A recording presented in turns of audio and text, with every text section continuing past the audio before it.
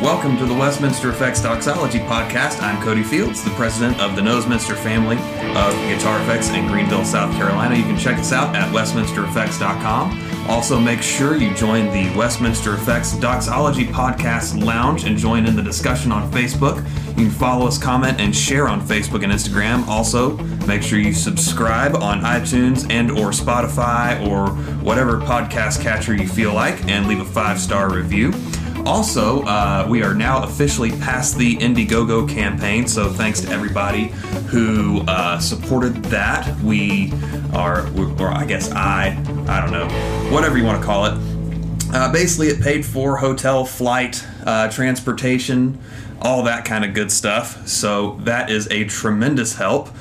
John is not with us today. I guess December is just kind of nuts. So he sends his Christmas greetings. So I'm joined by... This is Bradley Cox. I'm the lead pastor at Resurrection Church in Greer, South Carolina. And church this week. What happened? I guess it's just the two of us talking about what happened at Res again. We had... how about you tee us up? It was your boy, Brian Onken, who preached. My boy, yeah. Yeah, so I have a pastor in my life and a mentor, and his name is Brian Onken. He leads a ministry called the River Upstate, which is a missions discipleship organization. Mm-hmm. The focus is supplementing discipleship resources. The church... churches typically find themselves in a place where they're unable to provide as much biblical teaching, theological training as they would like for their parishioners. And the River Upstate is one of the most amazing, I don't know if you would even call it a parachurch. It's really just a discipleship ministry that offers classes for free, that just train people on how to read Scripture, how to think well about Scripture, diving deeply into books of the Bible and themes throughout Scripture. And so it's a great ministry. You should check it out, theriverupstate.org. But my friend and pastor, Brian Onken, was with us, and he spoke from Galatians 4, which I thought was a fantastic message. Yeah, he kind of crushed that. In the fullness of time, God put forth His Son, and he really got into the context around that verse and pointed out, people typically at this time of year will say Jesus was born to die, and Brian's, I feel like his big point was, yes, Jesus was born to die, but he was born to do more than that. He was born to adopt. Right. Because that's what's in Paul's mind. That's his train of thought in Galatians 4, the end of chapter 3 and into chapter 4, is that, Jesus secured for us the blessing of Abraham, the promised Spirit, which Paul says it's by the Spirit that we cry, Abba, Father. Mm-hmm. So a big part of the joy we celebrate at Christmas, he said, is our adoption into the family of God, into the kingdom of God. So it was a great day. Yeah, he made a big point about you're not just a cleaned up sinner, you're adopted into the family. Yeah. It's forgiveness is obviously crucial to the gospel, but it doesn't stop there. Mm-hmm. And a lot of times people stop there, and I've even kind of pushed that point. That kind of made me feel nice that Onken said something that I've been saying in our life group, where we've been kind of paralleling Romans in that study. And obviously talking about justification, it's not just you get a clean slate, it's the slate's been filled for you. Exactly. With nothing but perfect obedience. Which, when you start to really think about that, it reveals or exposes how we under-celebrate Christmas. He pointed out, some of the, more prominent national holidays for us here in the States, like Memorial Day or Labor Day, July the 4th, and how some people just think of those days as times to get out and barbecue or wrap up the summer vacation, when there's really story and history behind all those holidays that is fairly rich. But when it comes to Christmas, there's a lot of celebration going on, and for believers, that celebration should be really deep and rich when you understand that we have not just been forgiven. we've been chosen and adopted and accepted into the family of God, and that's a big part of the joy we celebrate at Christmas, like I said. So, yeah, and let's see, music-wise, you played bass with us, correct? Only hit a few bad notes here and there. I had to think about it because then we threw ourselves a curveball and had our practice for next week after church, and that just threw me off. Right. But yeah, music went pretty well as far as I remember, because this weekend was a whirlwind, because my weekend involved Friday seeing Westminster artist Jacob Johnson, and then after all the church happenings, Hymns and Hops, another Westminster artist, and then after Hymns and Hops, wifey and I went to see Westminster artist Sean Locke with Neverfall at the Radio Room, so it was just kind of a blur. Also, I guess this would be an appropriate time to shout out my dad, who, as of recording yesterday, had a kidney yanked out, where so we were in the motherland of Mississippi over Thanksgiving, and you want to talk about Providence. We gorged ourselves on steak and all manner of things at their friend's restaurant. It's not gluttony if it's feasting, right? That's how that works. That's right. And so he ate so much that he had this insane stomach pain because it caused a kink in his intestine. So I get a knock on the guest room door at my parents' house there in Northeast Mississippi, and my mom's like, "Hey, your dad has this really bad stomach pain. We're gonna get him checked for appendicitis." And about 6 that morning, she calls and she's like, "So it wasn't the stomach that's the real problem, because that's taken care of now. They found a mass on your dad's kidney." And but through God's providence and doctors' skills, they were able to yank the kidney out yesterday, and there's no more cancer. He has a follow-up procedure on another kidney in a couple weeks, so for those of you who feel like it, be praying about that, because he is a Westminster Effects Doxology Podcast Lounge member as well, and a Westminster artist, because he plays bass, and that's kind of how I started playing guitar. Is he taught me my first couple chords, and then I was like, this is boring, I'm going to go play punk. And wail on power chords. Yeah. And so yeah, shout out to Padre. I'll see him here in a couple weeks, and maybe we'll get him on the podcast, I guess. Maybe we'll talk about that'd be great. Worship lead, because he played bass in their church's band 2 days before he had surgery. So we could talk about worship and cancer, but that's not what we're talking about today. We're talking about a different C word. We're talking about Christmas again.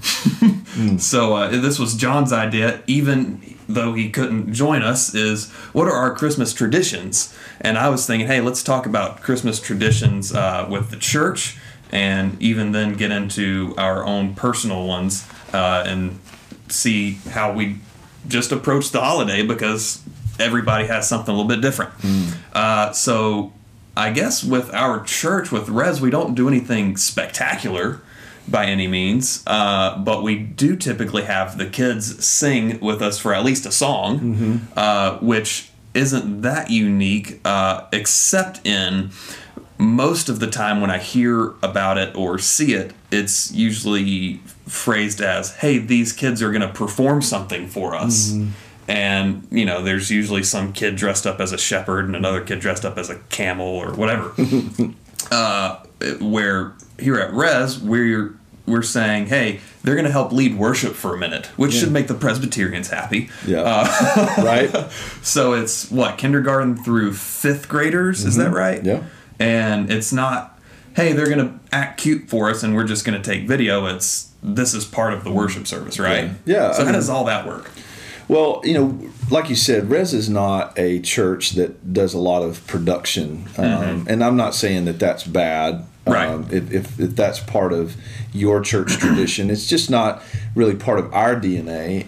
We have. It looks nice, and we have different lighting settings and presenter and all that good stuff. But we just don't do dramas and plays that much. I mean, we've done some here and there, but our emphasis really here is on the family and worshiping together as a family. There's a lot of good reasons to have children, particularly preschool and elementary age children, in age-appropriate environments for Sunday morning worship and discipleship. Right. But I think as often as you can, it's a great thing for the whole church to worship together, because the children are as much a part of the church as the adults are. And to be able to craft a service where we can be together and be a family and have the children participate with us, because sadly, a lot of what I see is that parents don't. This is more prominent than it should be, is that parents don't incorporate a lot of discipleship and scripture reading and prayer and worship into the home. That they sort of rely on the church to do that for them. I could rant about that for a minute. Yeah, I mean, I could too. I mean, and it's really tragic. Oh yeah. But when the church comes together and we worship together, children and adults alike, I think it promotes and encourages, it reinforces that this faith and trust in Jesus thing is something we can do together with our children, not separate from them. That's one of the things I think was so cool about our renovation this summer, when we all moved into the activity center and children and adults alike were together. Kind of forced. Forced to do that for a whole summer. It was really, really good. And I heard a lot of parents comment on that. So that's the idea behind the children, helping us lead worship, being a part of worship for our Christmas service. And like I said, we've been, every year we have an Advent emphasis and theme. We do the whole candle lighting. We read scriptures. This year we've incorporated some Advent prayers where the church reads the prayers together. And we're going to have a thread every year. This year our thread was Christmas in the letters of Paul. We've started with Philippians. Brian taught from Galatians 4 this past week. I'm going to teach from 2 Corinthians 8 this week. And then Pastor Barr will teach from Colossians 1 the last week. We bumped Advent back a week because of the snow that we had here and had to cancel service. And for those of you in the north who are making fun of us, remember, you're the ones who have heat strokes at 80 degrees. That's right. So... And we got 8 inches, so it was... Yeah, and it wasn't just snow, it was gross. It was ice and all that kind of stuff. It was kind of pathetic where, I've talked about our dumb dogs on the show, where we have a 100-pound Newfie, and then we have a 10-pound Pomeranian. And obviously the Newfie's not going to have any problem walking through that. But the Pomeranian is so light, he would take a few steps and still be on top of the ice, and then his next step, he'd have a leg plow through the top, and it was just so pathetic. He's like, I just want to pee. Yeah. I just want to make some yellow snow and be done with it. So Christmas traditions in the Cox household. What does Christmas morning or even Christmas Eve going into proper Christmas Day look like for you? Well, our extended family is a big part of our Christmas. We're Christmas Eve will be with my parents, my sister, my grandmother. We'll share a meal. We'll give gifts. My dad usually comes up with some sort of skit that he teaches the kids that will, they don't use a whole lot of props or anything. Sure. It's usually pretty simple. Yeah. But the kids will act out something related to the Christmas story. There's usually a funny element. At times he's written a song, like he'll take a traditional Christmas song and change the words. It's funny and teach the kids. And so they'll perform for us. We'll read the Christmas story, usually from Luke, and then we give gifts. And then Christmas Day, we're home. Yeah. Just really, myself, my wife, my 2 kids, anybody that's in town is welcome to come to my house. But my goal on Christmas morning is not to get out of my pajamas until after lunch. That sounds like a normal work day for me, though. That's true. That's true for you. But no, we're just home with the family. We usually read scripture together. We have prayer. We do we always have some sort of Advent emphasis that we do in our home, and so we'll do that, and then there'll be some gift opening at our house, and then usually sometime late Christmas Day we head to my wife's family. And very similar there. We share a meal. We read scripture. We sing a lot at my wife's family. My wife's side of the family is more musical than my side of the family, Sure. and so we'll usually break out hymn books, and there'll be 7-part harmony going on in the living room between all the family that's there. How many is normally there? Well, it depends on how many of the cousins can come, but it could be anywhere from 12 to 20 people. It depends on how many actually come, but we'll sing and share good food and just be together, relax, and at some point I'll do something just me and my wife. We'll usually go out and get a babysitter and just have some time. That's a big part of our gift to each other, is just the gift of time. Yeah. And we'll maybe do a small present, but we just like being together. Yeah. So, yeah. What about you? So the Fields household is typically pretty stripped down. I've come to value being able to just chill on holidays, So even when Kristen and I were in Mississippi for Thanksgiving, the last several years, we've kind of come to this realization, like, this is a ton of work with all this cooking. So for Thanksgiving, we actually went out to eat, and it was still traditional, where my parents have a friend who owns a restaurant. This is a different restaurant than the one that produced the kidney cancer diagnosis. So on Thanksgiving, we went to this little podunk town, what was it, Rienzi? Where it's just this little town out in the middle of nowhere. Yeah, you shouldn't have. Whereas Tupelo, Mississippi is about 45 minutes south of my parents. Most people know Tupelo because that's where Elvis Presley grew up. Yep. And we've done the Elvis Museum and been to his house and all that kind of stuff, which is kind of crazy. Like, literally, not a 2-bedroom house, but a 2-room house is what he grew up in, with an outhouse and all that kind of stuff. Wow. But anyway, so Thanksgiving was very chill. We went out to eat and we came back home and watched football. Christmas, typically, now that we have 2 sides of the family being married and one side is in a different time zone, Madre and Padre, hurry up and move back. Yeah. Amen. Get on that.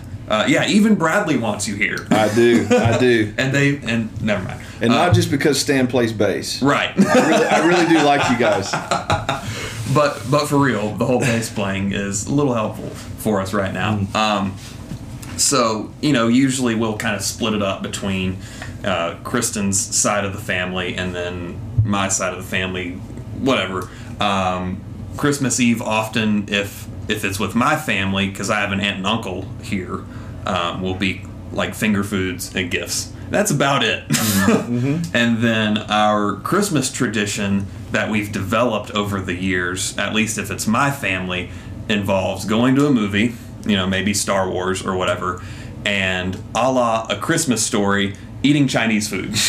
Wow. With the fa-ra-ra-ra-ras.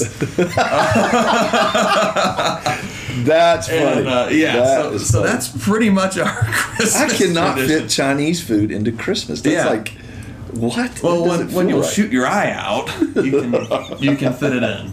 And oh my goodness. So I don't know how we're gonna fit Chinese food into Christmas Day. It might have to be the day after Christmas, might have to be Christmas Eve, but that's the goal is to fit Chinese food in there, because I know we'll with Kristen's family, it'll end up being a more traditional lunch or dinner or something. I don't know exactly what's going to go on with that, but there will be gifts there. And this year, I actually appreciate this a lot, is we did an online Secret Santa where everybody was assigned randomly a person with a spending limit.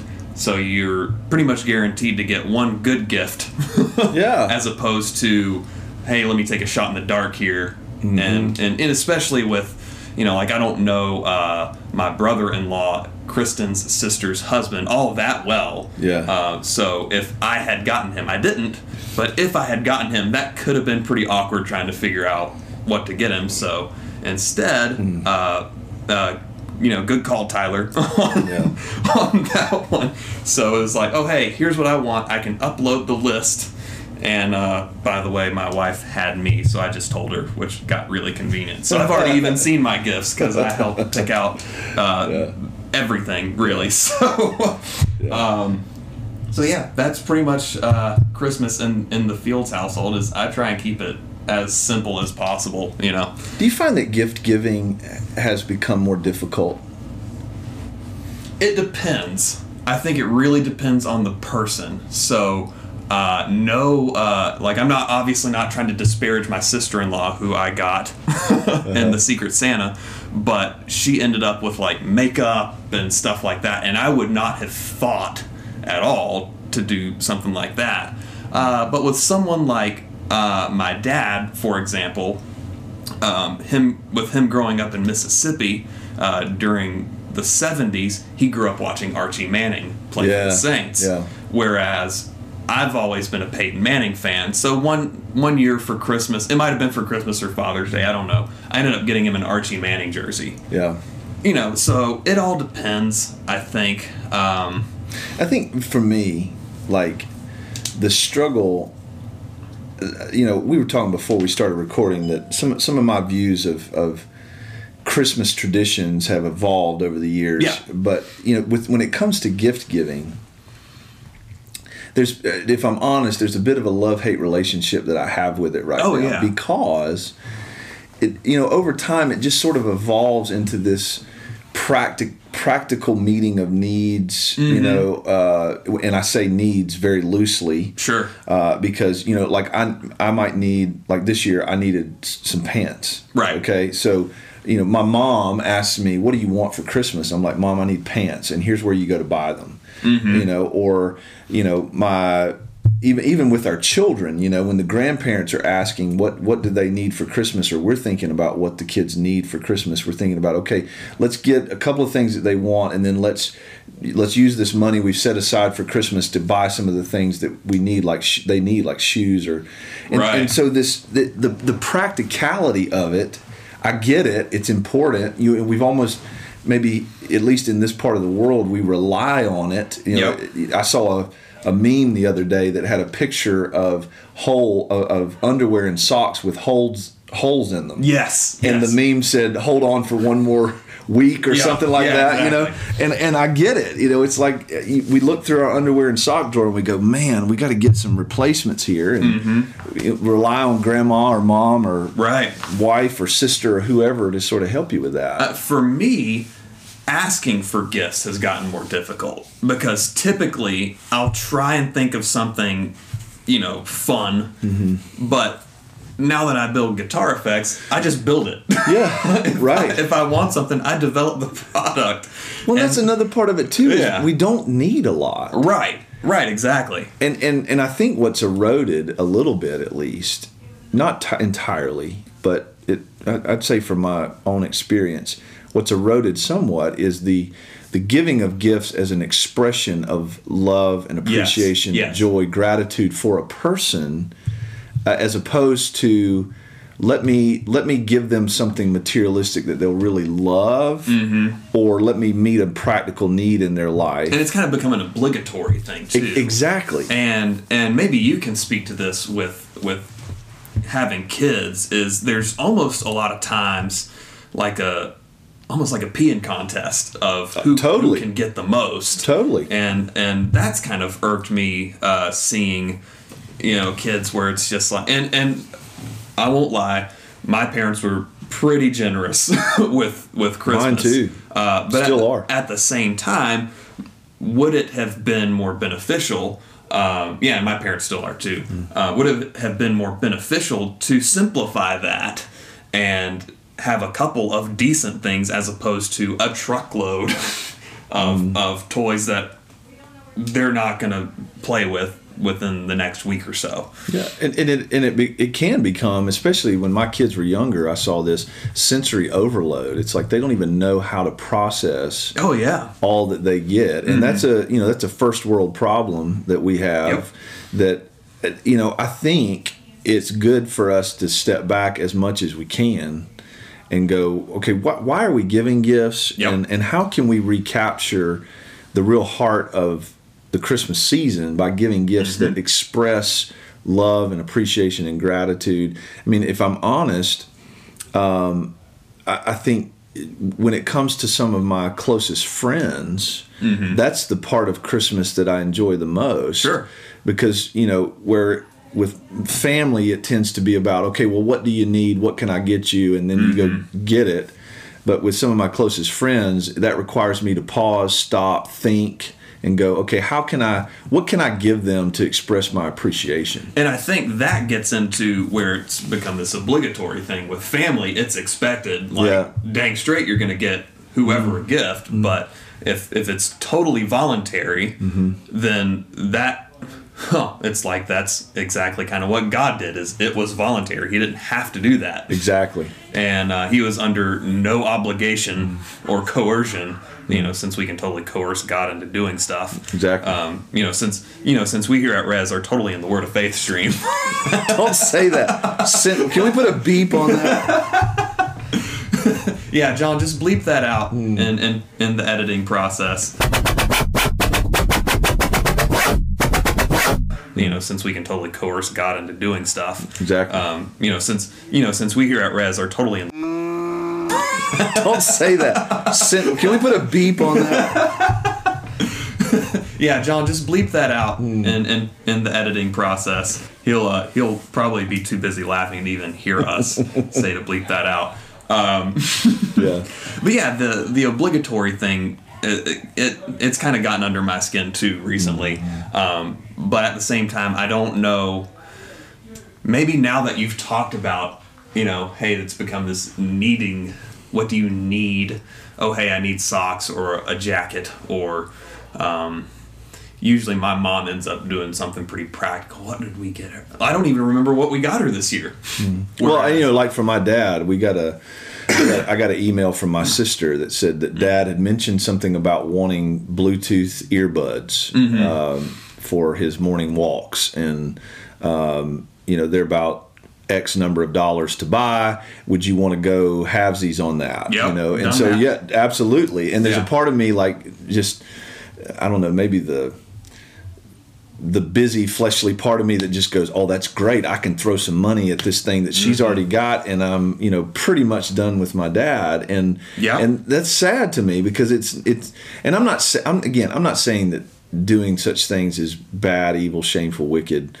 I'm just saying, I think, to the degree that we could recapture the beautiful biblical organic reason for giving gifts, the better, as opposed to just let's restock the closet, let's restock the sock drawer, let's get into a peeing contest where we can see who can buy the most extravagant whatever. Right. And there's nothing wrong. There's nothing wrong with a heartfelt, practical needs meeting gift. Exactly. Like if I'm not saying that. Yeah. Say if our dishwasher broke down and one of our sets of parents said, "Hey, we're going to get you a dishwasher for Christmas, and we don't have to take that expense on ourselves." Great. Exactly. But there's also something to be said for something. Even I think that maybe points directly to Jesus. Yeah. Maybe we need, this might be the nerd coming out. This is definitely the nerd coming out in me.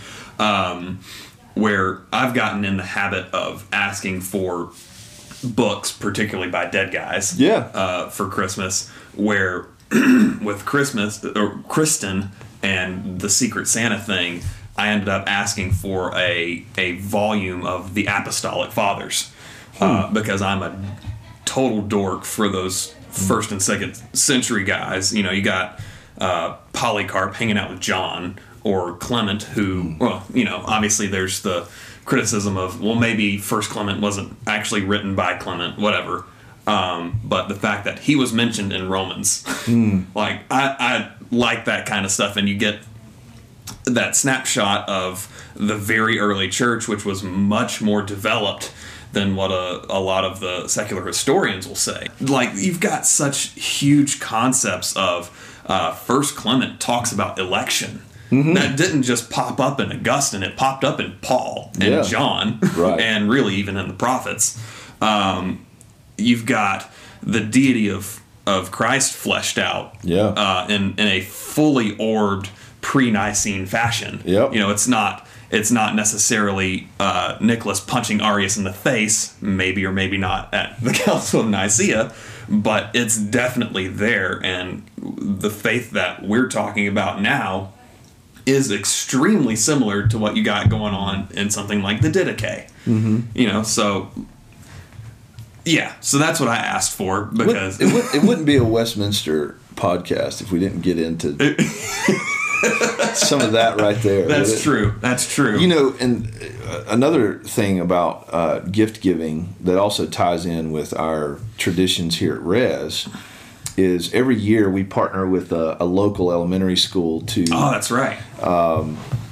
Serve. The public school has a subsidized meal program, and through that they're able to identify anywhere from 15 to 25 families in the school that have significant need. And so during the school year, we'll deliver food to those families that they give us. And at Christmas time, our people buy those children gifts. Mm-hmm. And one of the cool things is we do every year is when the gifts are brought into the church, the Sunday before we give them to the families, we always pray over them, which we did on Sunday. Yep. And the thought of our prayer is that, look, these are natural things, but we're praying over natural things, believing, according to Scripture, that God will just break into those homes and families with His presence and peace and love. And what was so cool, you don't know this yet, but yesterday, really the last 2 days, the families have been coming to the church to pick up their presents. And so those aren't being dropped off. No. Okay. We actually let them come here to pick them up because we want to give the parents the opportunity to get them and I don't know, hide them or whatever they want to do. Sure. We want to give the parents that opportunity. But these families are coming by, and several times in the last 2 days, my assistants come and gotten me because there's a mother and a father that are here. They come and get the gifts, and they're just in tears. I mean, broken with just humility and gratitude. So I went out several times over the last 2 days. I've gone and prayed with these families, and just to see the smiles on their faces, the expressions of gratitude. One family I prayed with yesterday actually had their little girl, I think was 7, with them. And she has just come through a battle with cancer. She still had no hair. They showed me her chemo port. Yeah. And a scar where they actually had to remove her ovary at age 7. Wow. Because it was filled with cancer. But the mother said, praise God, she's cancer free right now. The treatments have worked, but it was just such a sweet moment to pray with this family who, and I'm not trying to stereotype, but just obvious, but what they're wearing, what they're driving, the condition of their vehicle and other things, that this is obviously a family in need. But yet they were so thankful for the gifts and so thankful that their daughter is cancer free, and we got to pray together. And that was just a really cool thing that we get to do here at Res every year. Yeah, it is. And I haven't really been involved with that ministry, so I don't really know all of what goes into it. So that's good to hear about, and maybe it could be something somebody takes and runs with at their own church. Absolutely, whoever's listening. Absolutely. So speaking of gift giving, okay, parents, if you are listening to this with your children, we're about to get a little controversial with a fat guy in a red suit.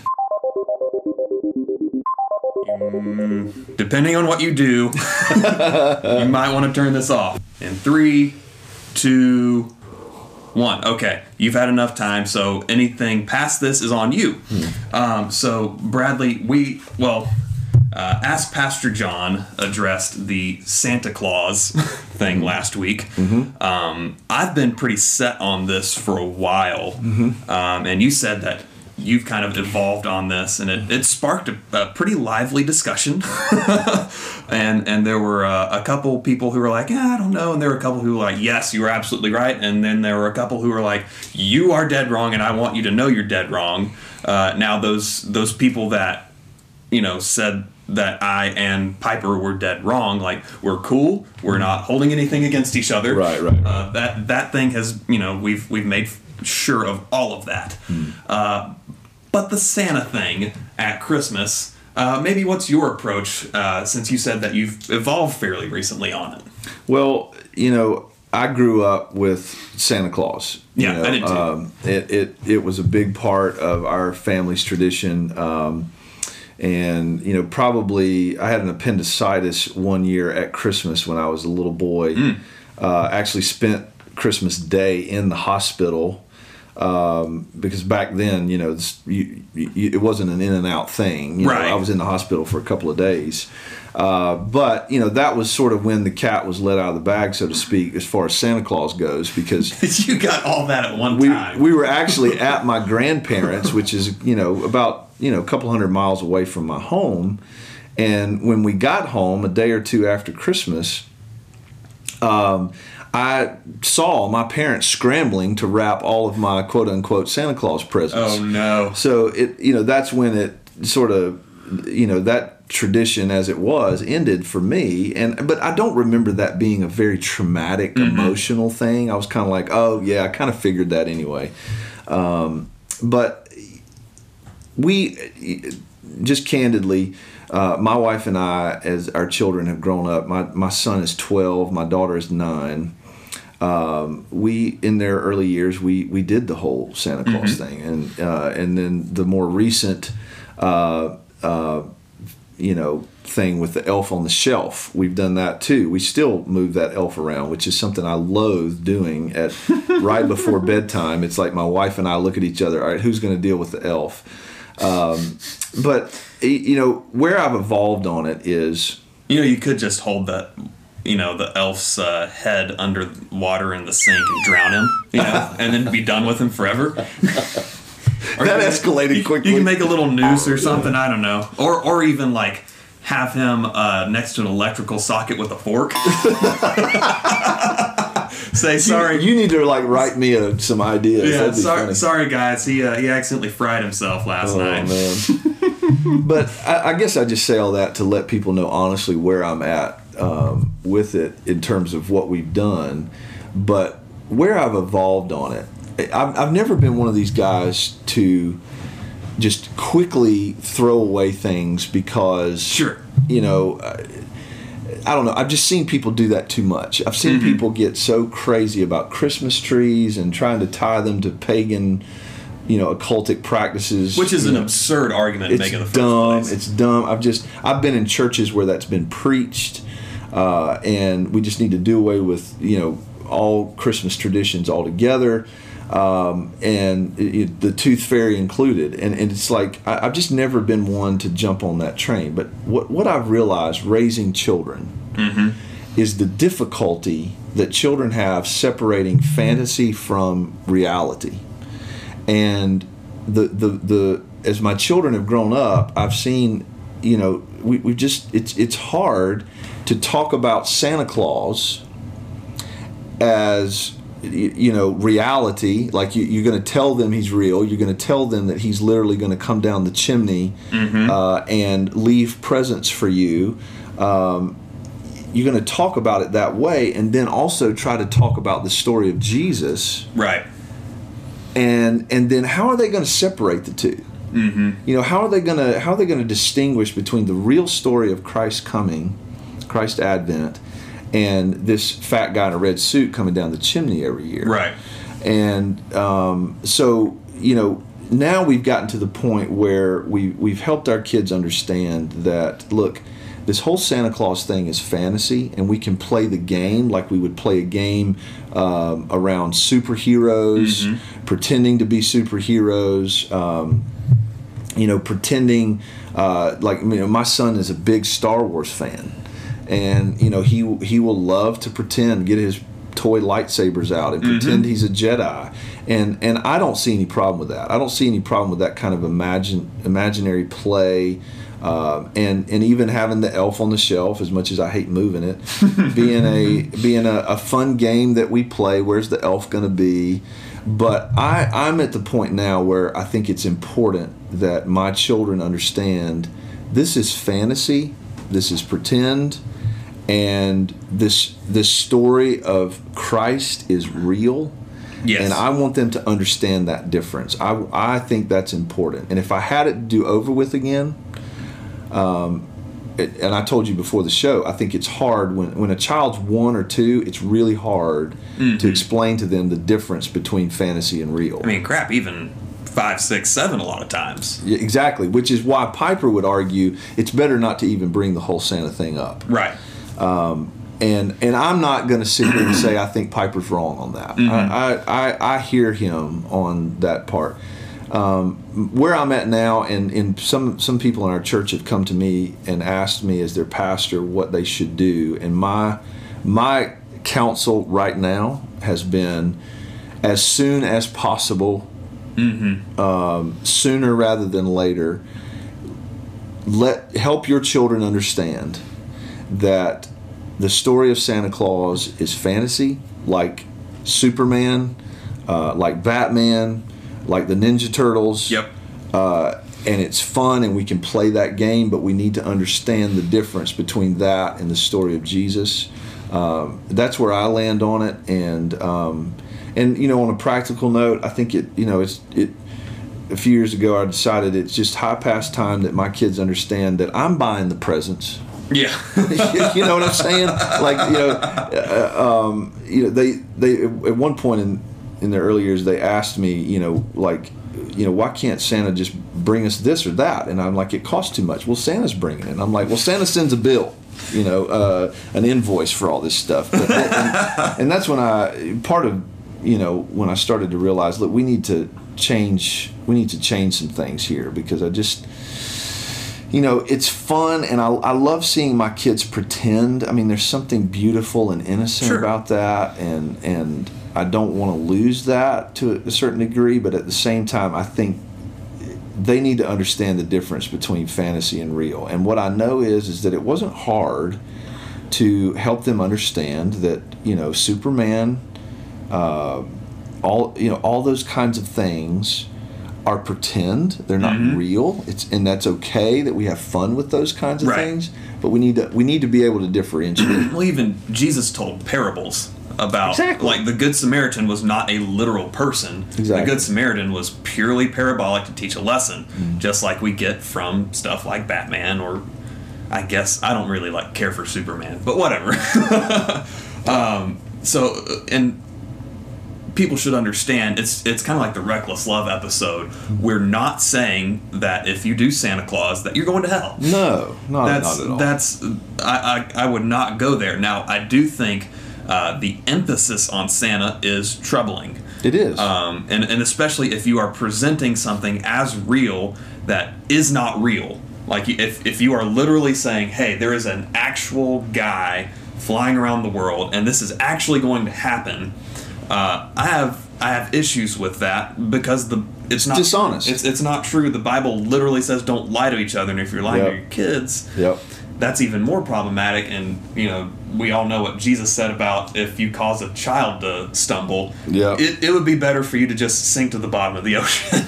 And I would encourage our listeners, don't be dismissive of those kind of things. I mean, I think some people hear what Cody just said, and they kind of go, oh, you're taking it too far. And I don't think so. I think, we need to be people who err on the side of taking the Bible literally and say, you know what, we're not going to be dishonest. You should probably take Jesus at his word. Exactly. I mean, why would we say that, oh, Jesus wouldn't apply that to something like Santa Claus? And I'm like, I don't know about that. I think, the Christmas story is so rich and wonderful and beautiful, and I just honestly got tired of feeling like I had to squeeze it in between, talking about Santa.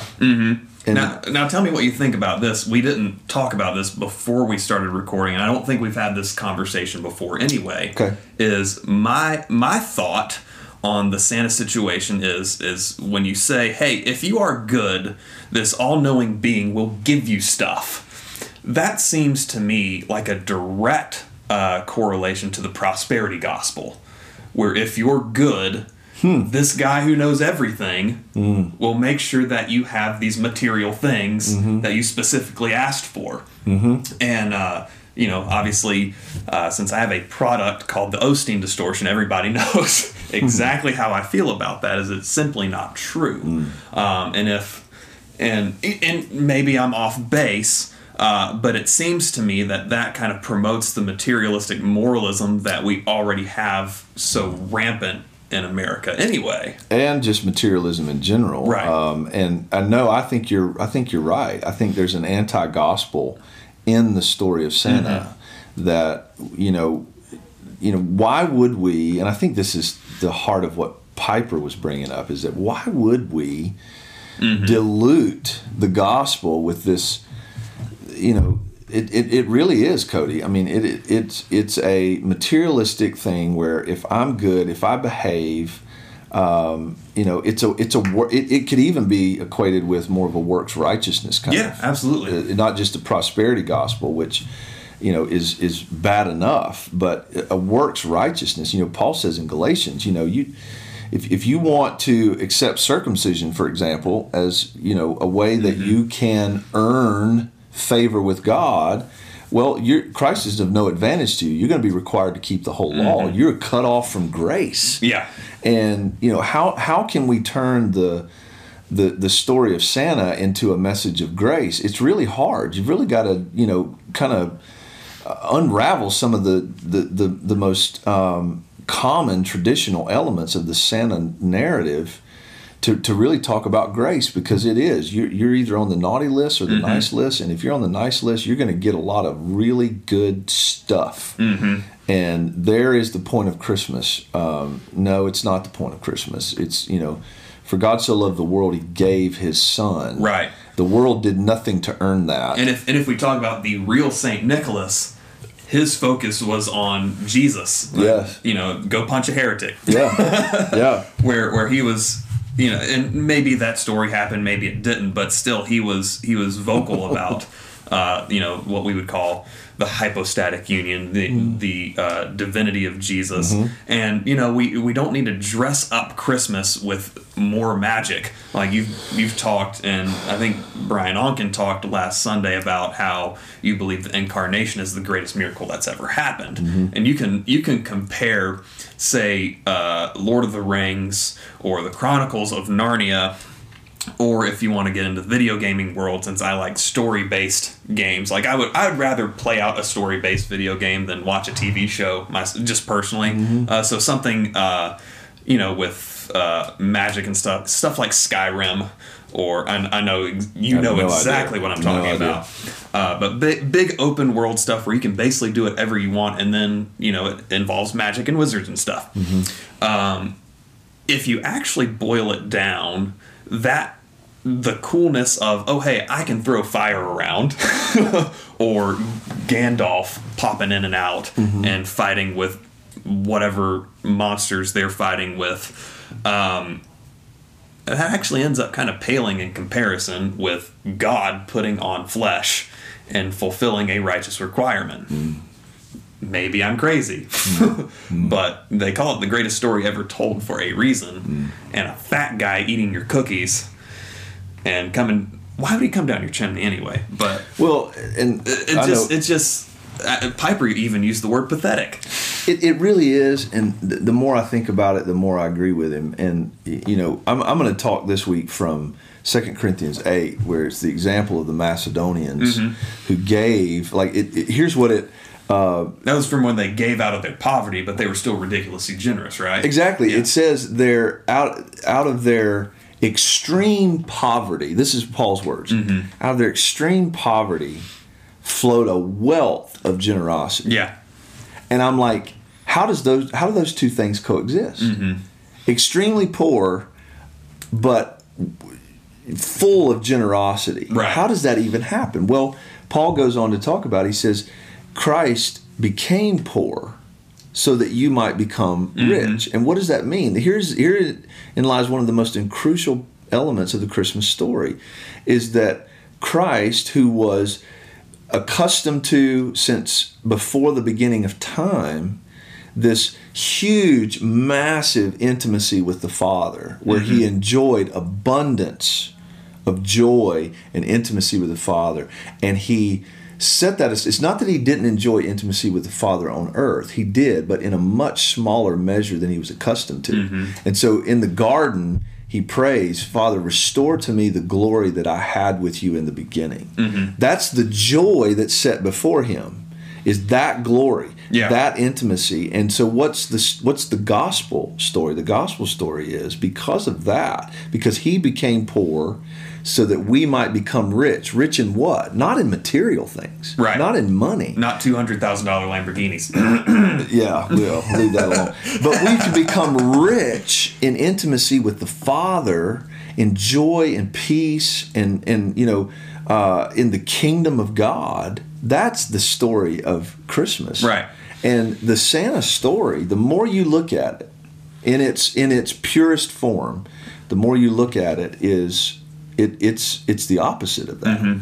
It's I behave so I get more stuff, as opposed to no, I am by faith trusting this Jesus who became poor so that I might become rich, not in material things, but rich in such a way that material things don't even matter to me, so that I could be like a Macedonian person who, even in extreme poverty and great affliction, Paul says, I beg to give in the offering because of the grace that I've experienced. Yeah. And that's what we're going to talk about Sunday at Res. And that in and of itself makes me question, just what good comes from the Santa story. Right. I don't think really any, if it's taught as though it's real. Right.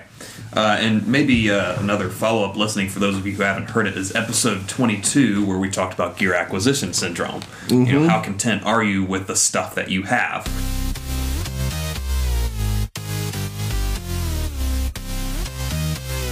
So yeah, on that note, recommended reading, listening, watching, various and sundry consumption. Yeah, I am going to recommend an Ask Pastor John that is along the lines of what we were talking about in the first part of the episode today regarding gift giving. It's an Ask Pastor John called Why Do We Give Christmas Gifts? And as John Piper typically does, he says that gift giving is biblical, but there's always probably a better way to do it. Nothing we do is perfect. There's always a better way to do it. And, right. And so I think there's some really good nuggets in that that might help us revisit gift giving, at least, think better about it, more intentional about it, so that Christ is honored and magnified in our gift giving, and it's not just a commercial materialistic thing that we do every year.